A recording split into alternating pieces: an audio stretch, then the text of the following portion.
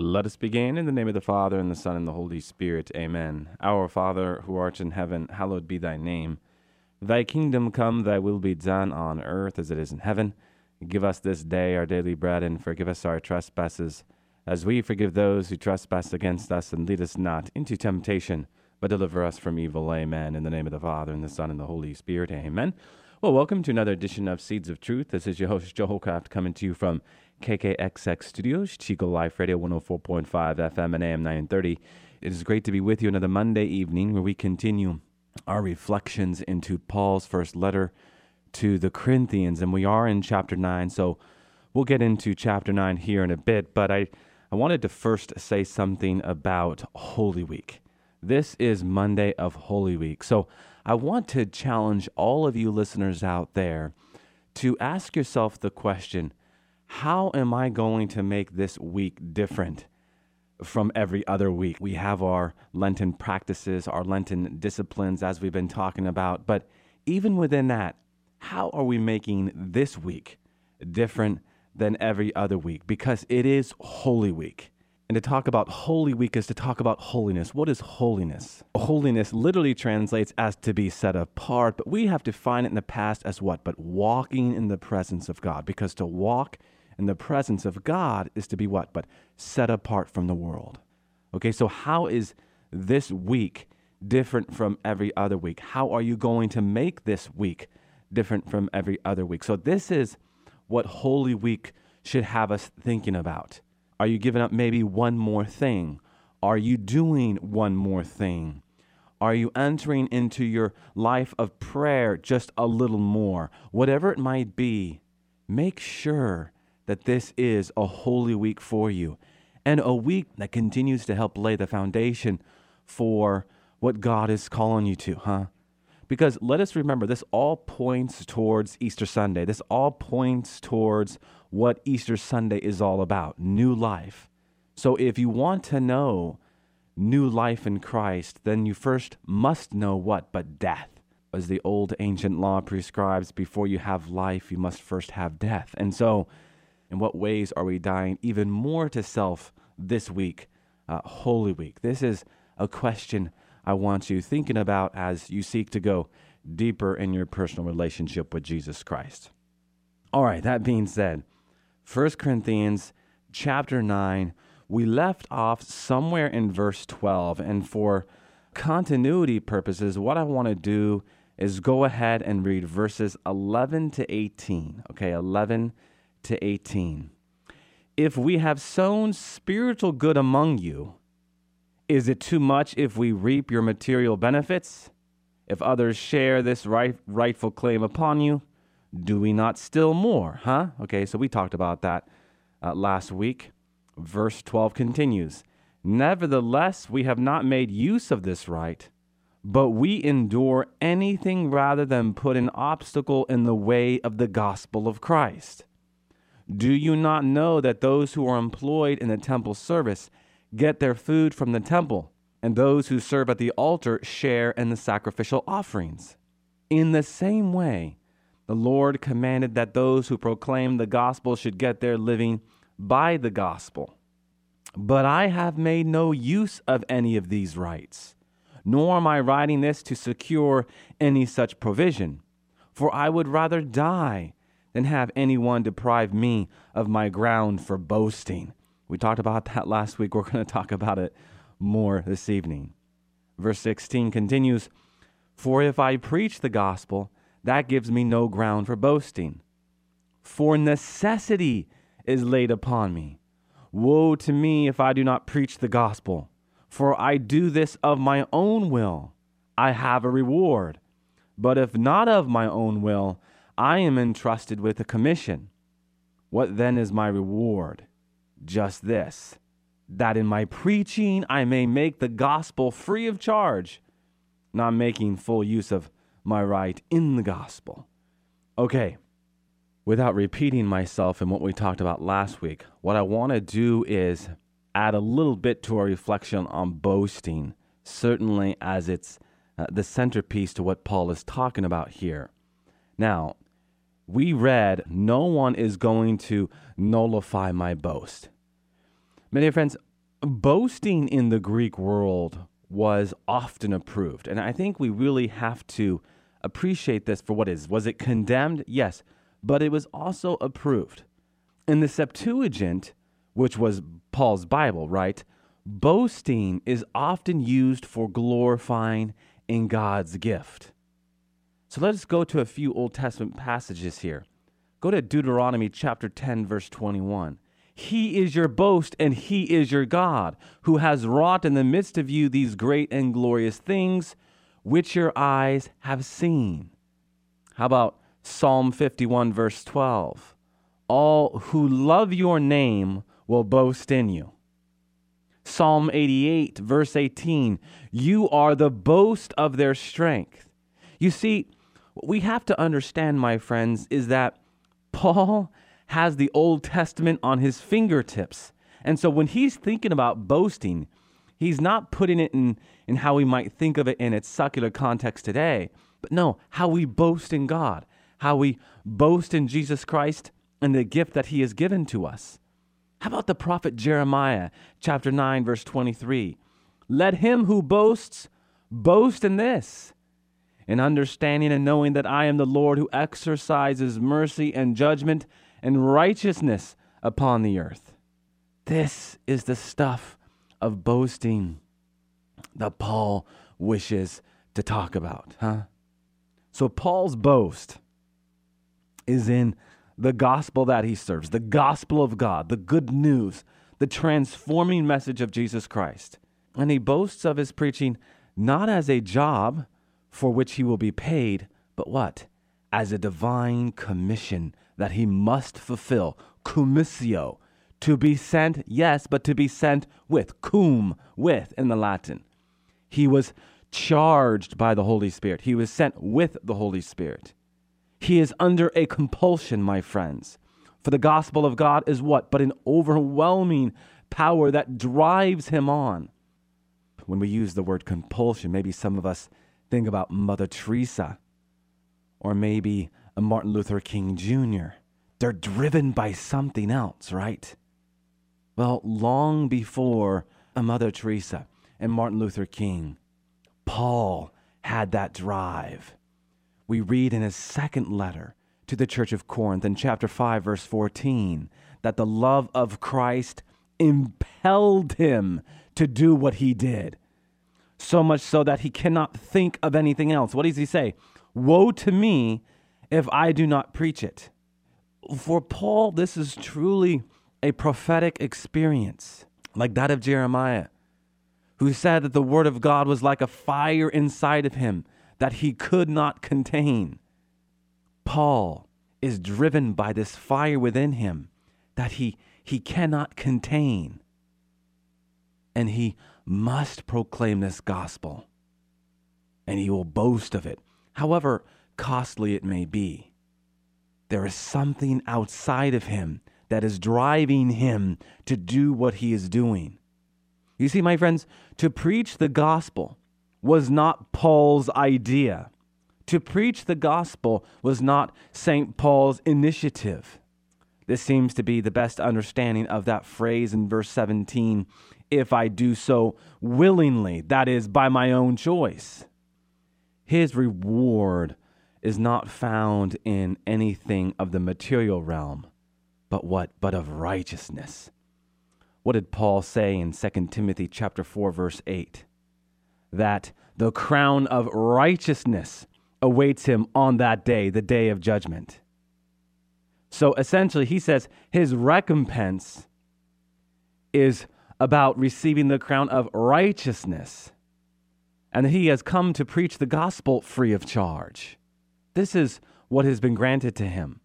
You see, my friends, for St. Paul, the reward for preaching the gospel is the very preaching of it, free of charge. Giving up his rights was not a burden to him if it promoted the gospel. So St. Paul was different here, right? He was wanting the church to open itself up to see and appreciate this much deeper spiritual truth, that when you give up what you have in solidarity with your brothers and sisters in Christ who have less, You are doing something so much greater. And that greater is stepping into the feet of Christ and living as he lived. And so this is the great vocation. This is the great exhortation that St. Paul models for all priests and all ministers of the gospel truth. You know, this discussion about being compelled, being driven, having this interior fire, I think might be something that a lot of us have experienced. If you are in the arena of preaching and teaching, evangelizing and catechizing, maybe you have experienced this. What else is it that compels us? We bear witness to the fire that burns within us, and amen to that, because it is a gift given freely by God.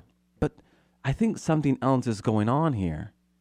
If it is a gift that is given by God, a gift that is the Holy Spirit, what are we talking about here? Well, living in the presence of God. Presence. You know, my friends, often when I think about this, I go to my experience as a father of 4 children. And in particular, how my children just want to be in my presence. It doesn't really matter what we are doing, but as long as we are in the presence of one another is where we receive the joy, is where we receive the peace, is where we receive that sense of belonging, right? My oldest daughter loves to play games, card games, board games, other kind of games she hates, right? She just loves to play games. And I tell you what, she could probably play games until sunrise the next day. In point of fact, she would never stop playing games until I told her it was time to stop playing games, right? What is going on? That she loves to play games? Yeah, that's part of it. But it's more about being in the presence of Dad, who she's playing the game with, huh? And that sense of joy, that sense of peace comes from the fact that she's playing with her father. And I think that's part of what's going on here when it comes to preaching and teaching, evangelizing, catechizing. Yes, we're doing the work of God by his goodness and by his grace, for sure. But also that by doing it, we are in his presence. And this is what brings us joy. This is what brings us peace.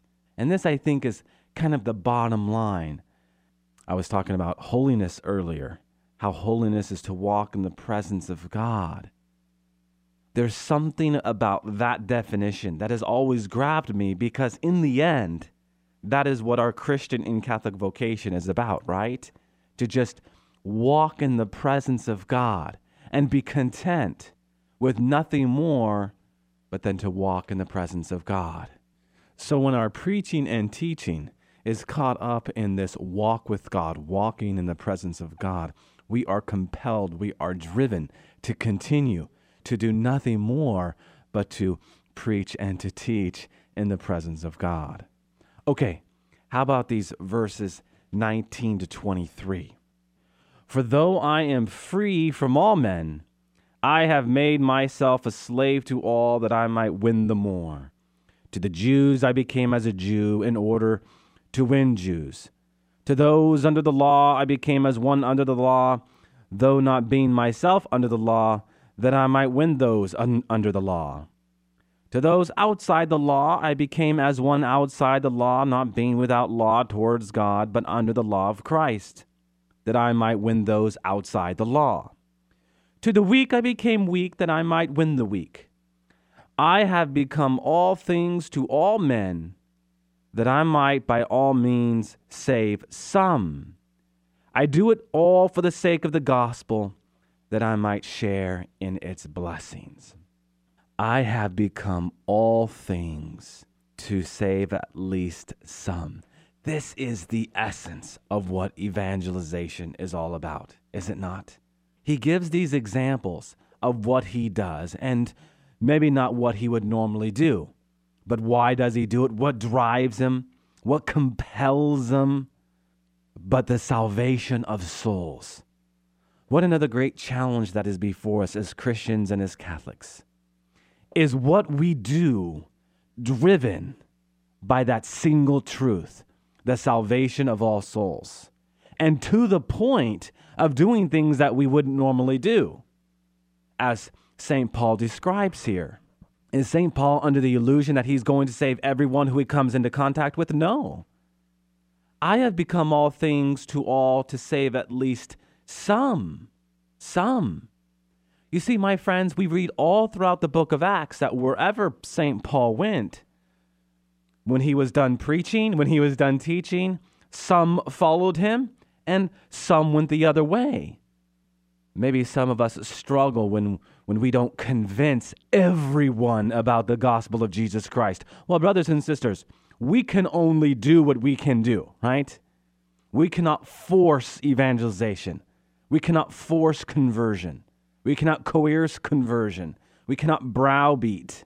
But no, we can only propose, invite, and pray that by God's grace, the Holy Spirit might invade the soul that we are preaching and teaching to. Don't think that it is a failure if you have not won a soul over for Christ immediately. And who are we to know that maybe we didn't plant a seed that months and years down the road would lead to a very authentic conversion in Christ? We do not know. So I think it's important to note that as St. Paul is talking about the importance of stepping outside of our comfort zone in our work for evangelization, it doesn't always mean that we're going to convert everyone we come into contact with. Now, about that stepping out of our comfort zone, what is Paul essentially saying here? We walk through the door of the person who has invited us into their home, and hopefully when we leave their home, they are following us. And by way of image, that is what St. Paul is talking about. Meet people where they are at, and then over time, we hope that they follow us. And do I mean this literally? Well, in some cases, maybe, that they literally might follow us, right?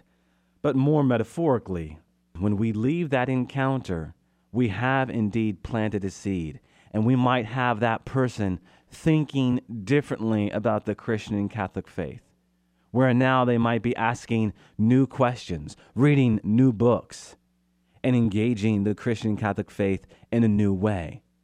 That is what I mean by having them follow us, which in the end is what? But having them hopefully following the gift and grace of the Holy Spirit. So often we have these encounters in our everyday life, and we ask God, what was the meaning of that encounter? Well, if we are walking in the presence of God, hopefully we have opened a new door for them. Hopefully, by entering into conversation with them and entering into that conversation in a way where we actually listen to them, we then respond to what they said and we give them new things to think about. That is what I mean by walking through the door they open.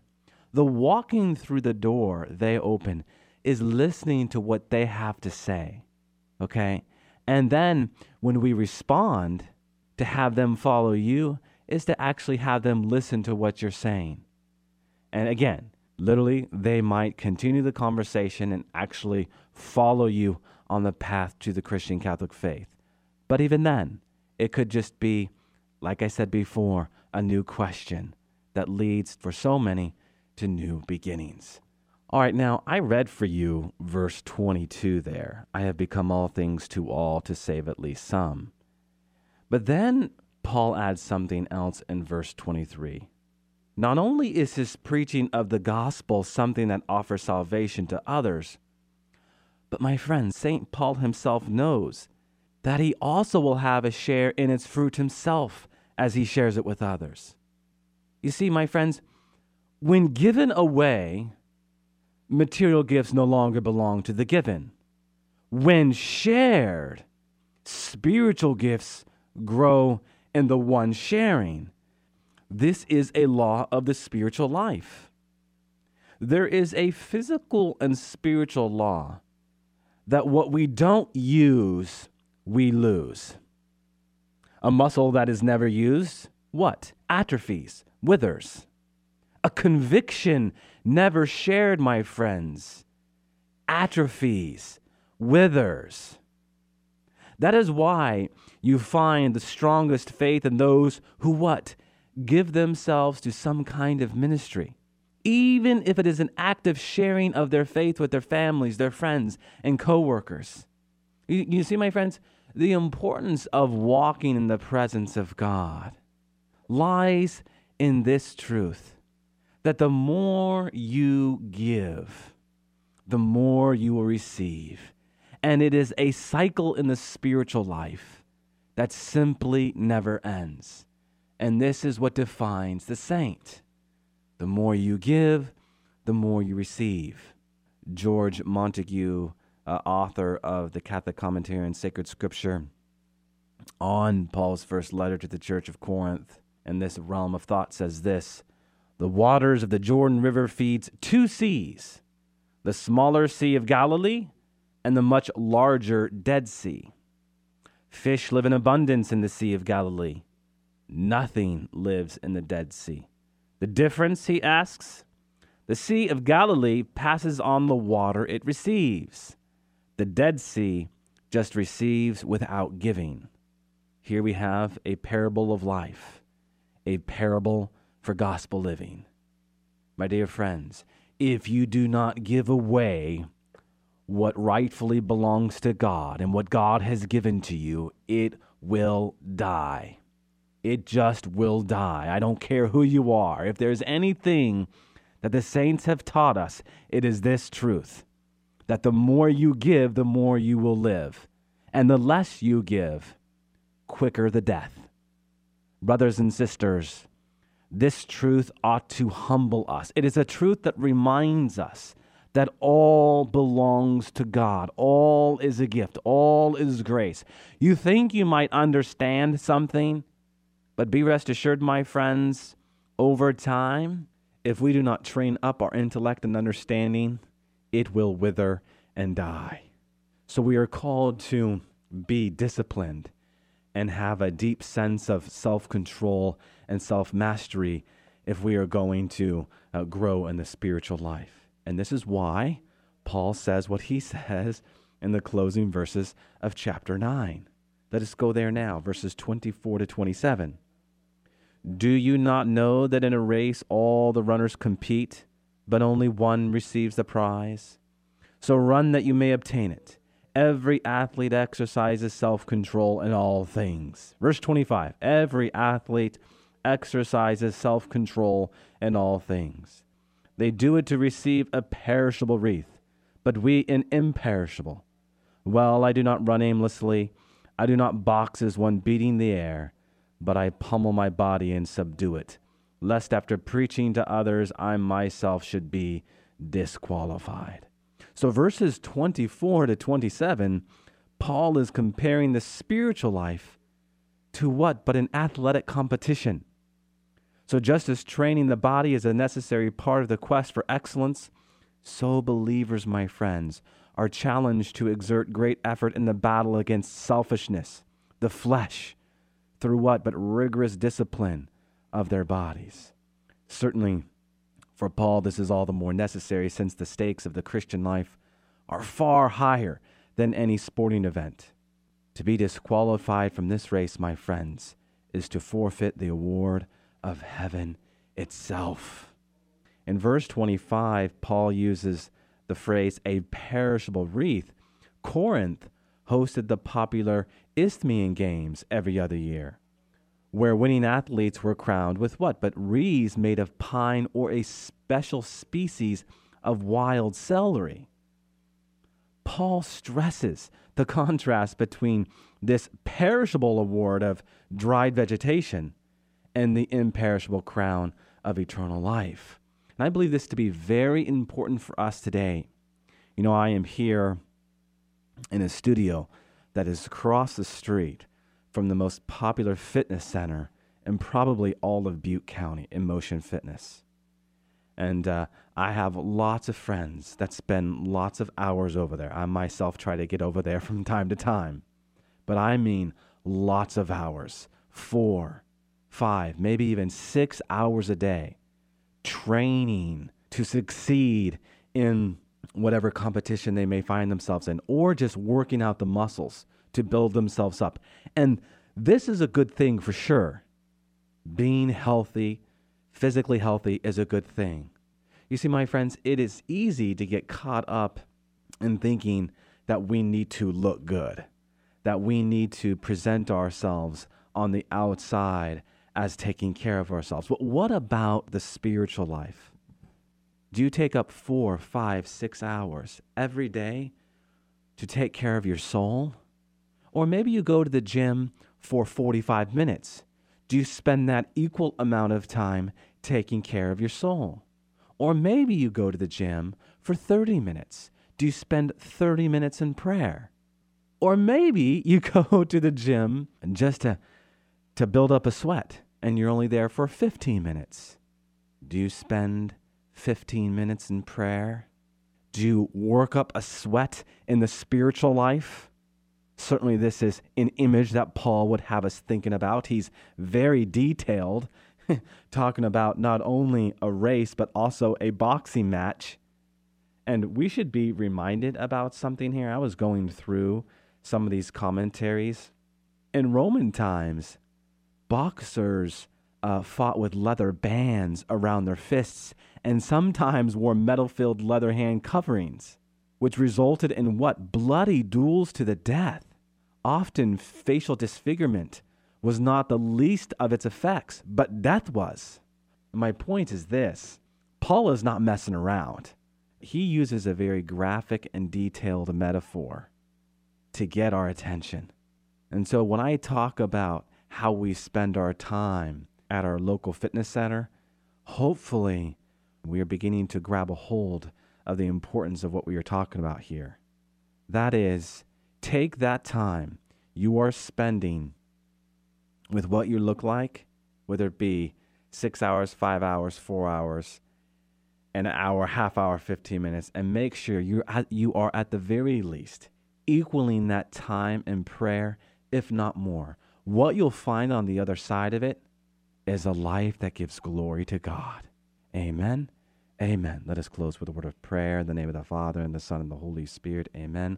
All glory be to the Father, and to the Son, and to the Holy Spirit, as it was in the beginning, is now, and ever shall be, world without end.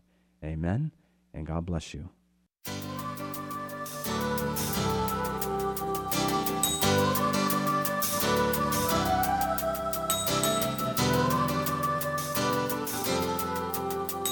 Thanks for listening to Seeds of Truth, heard every evening, Monday through Friday at 5:30 here on KKXX. If you'd like to hear this program or find out how you can help support Seeds of Truth, the website is joeholcraft.org.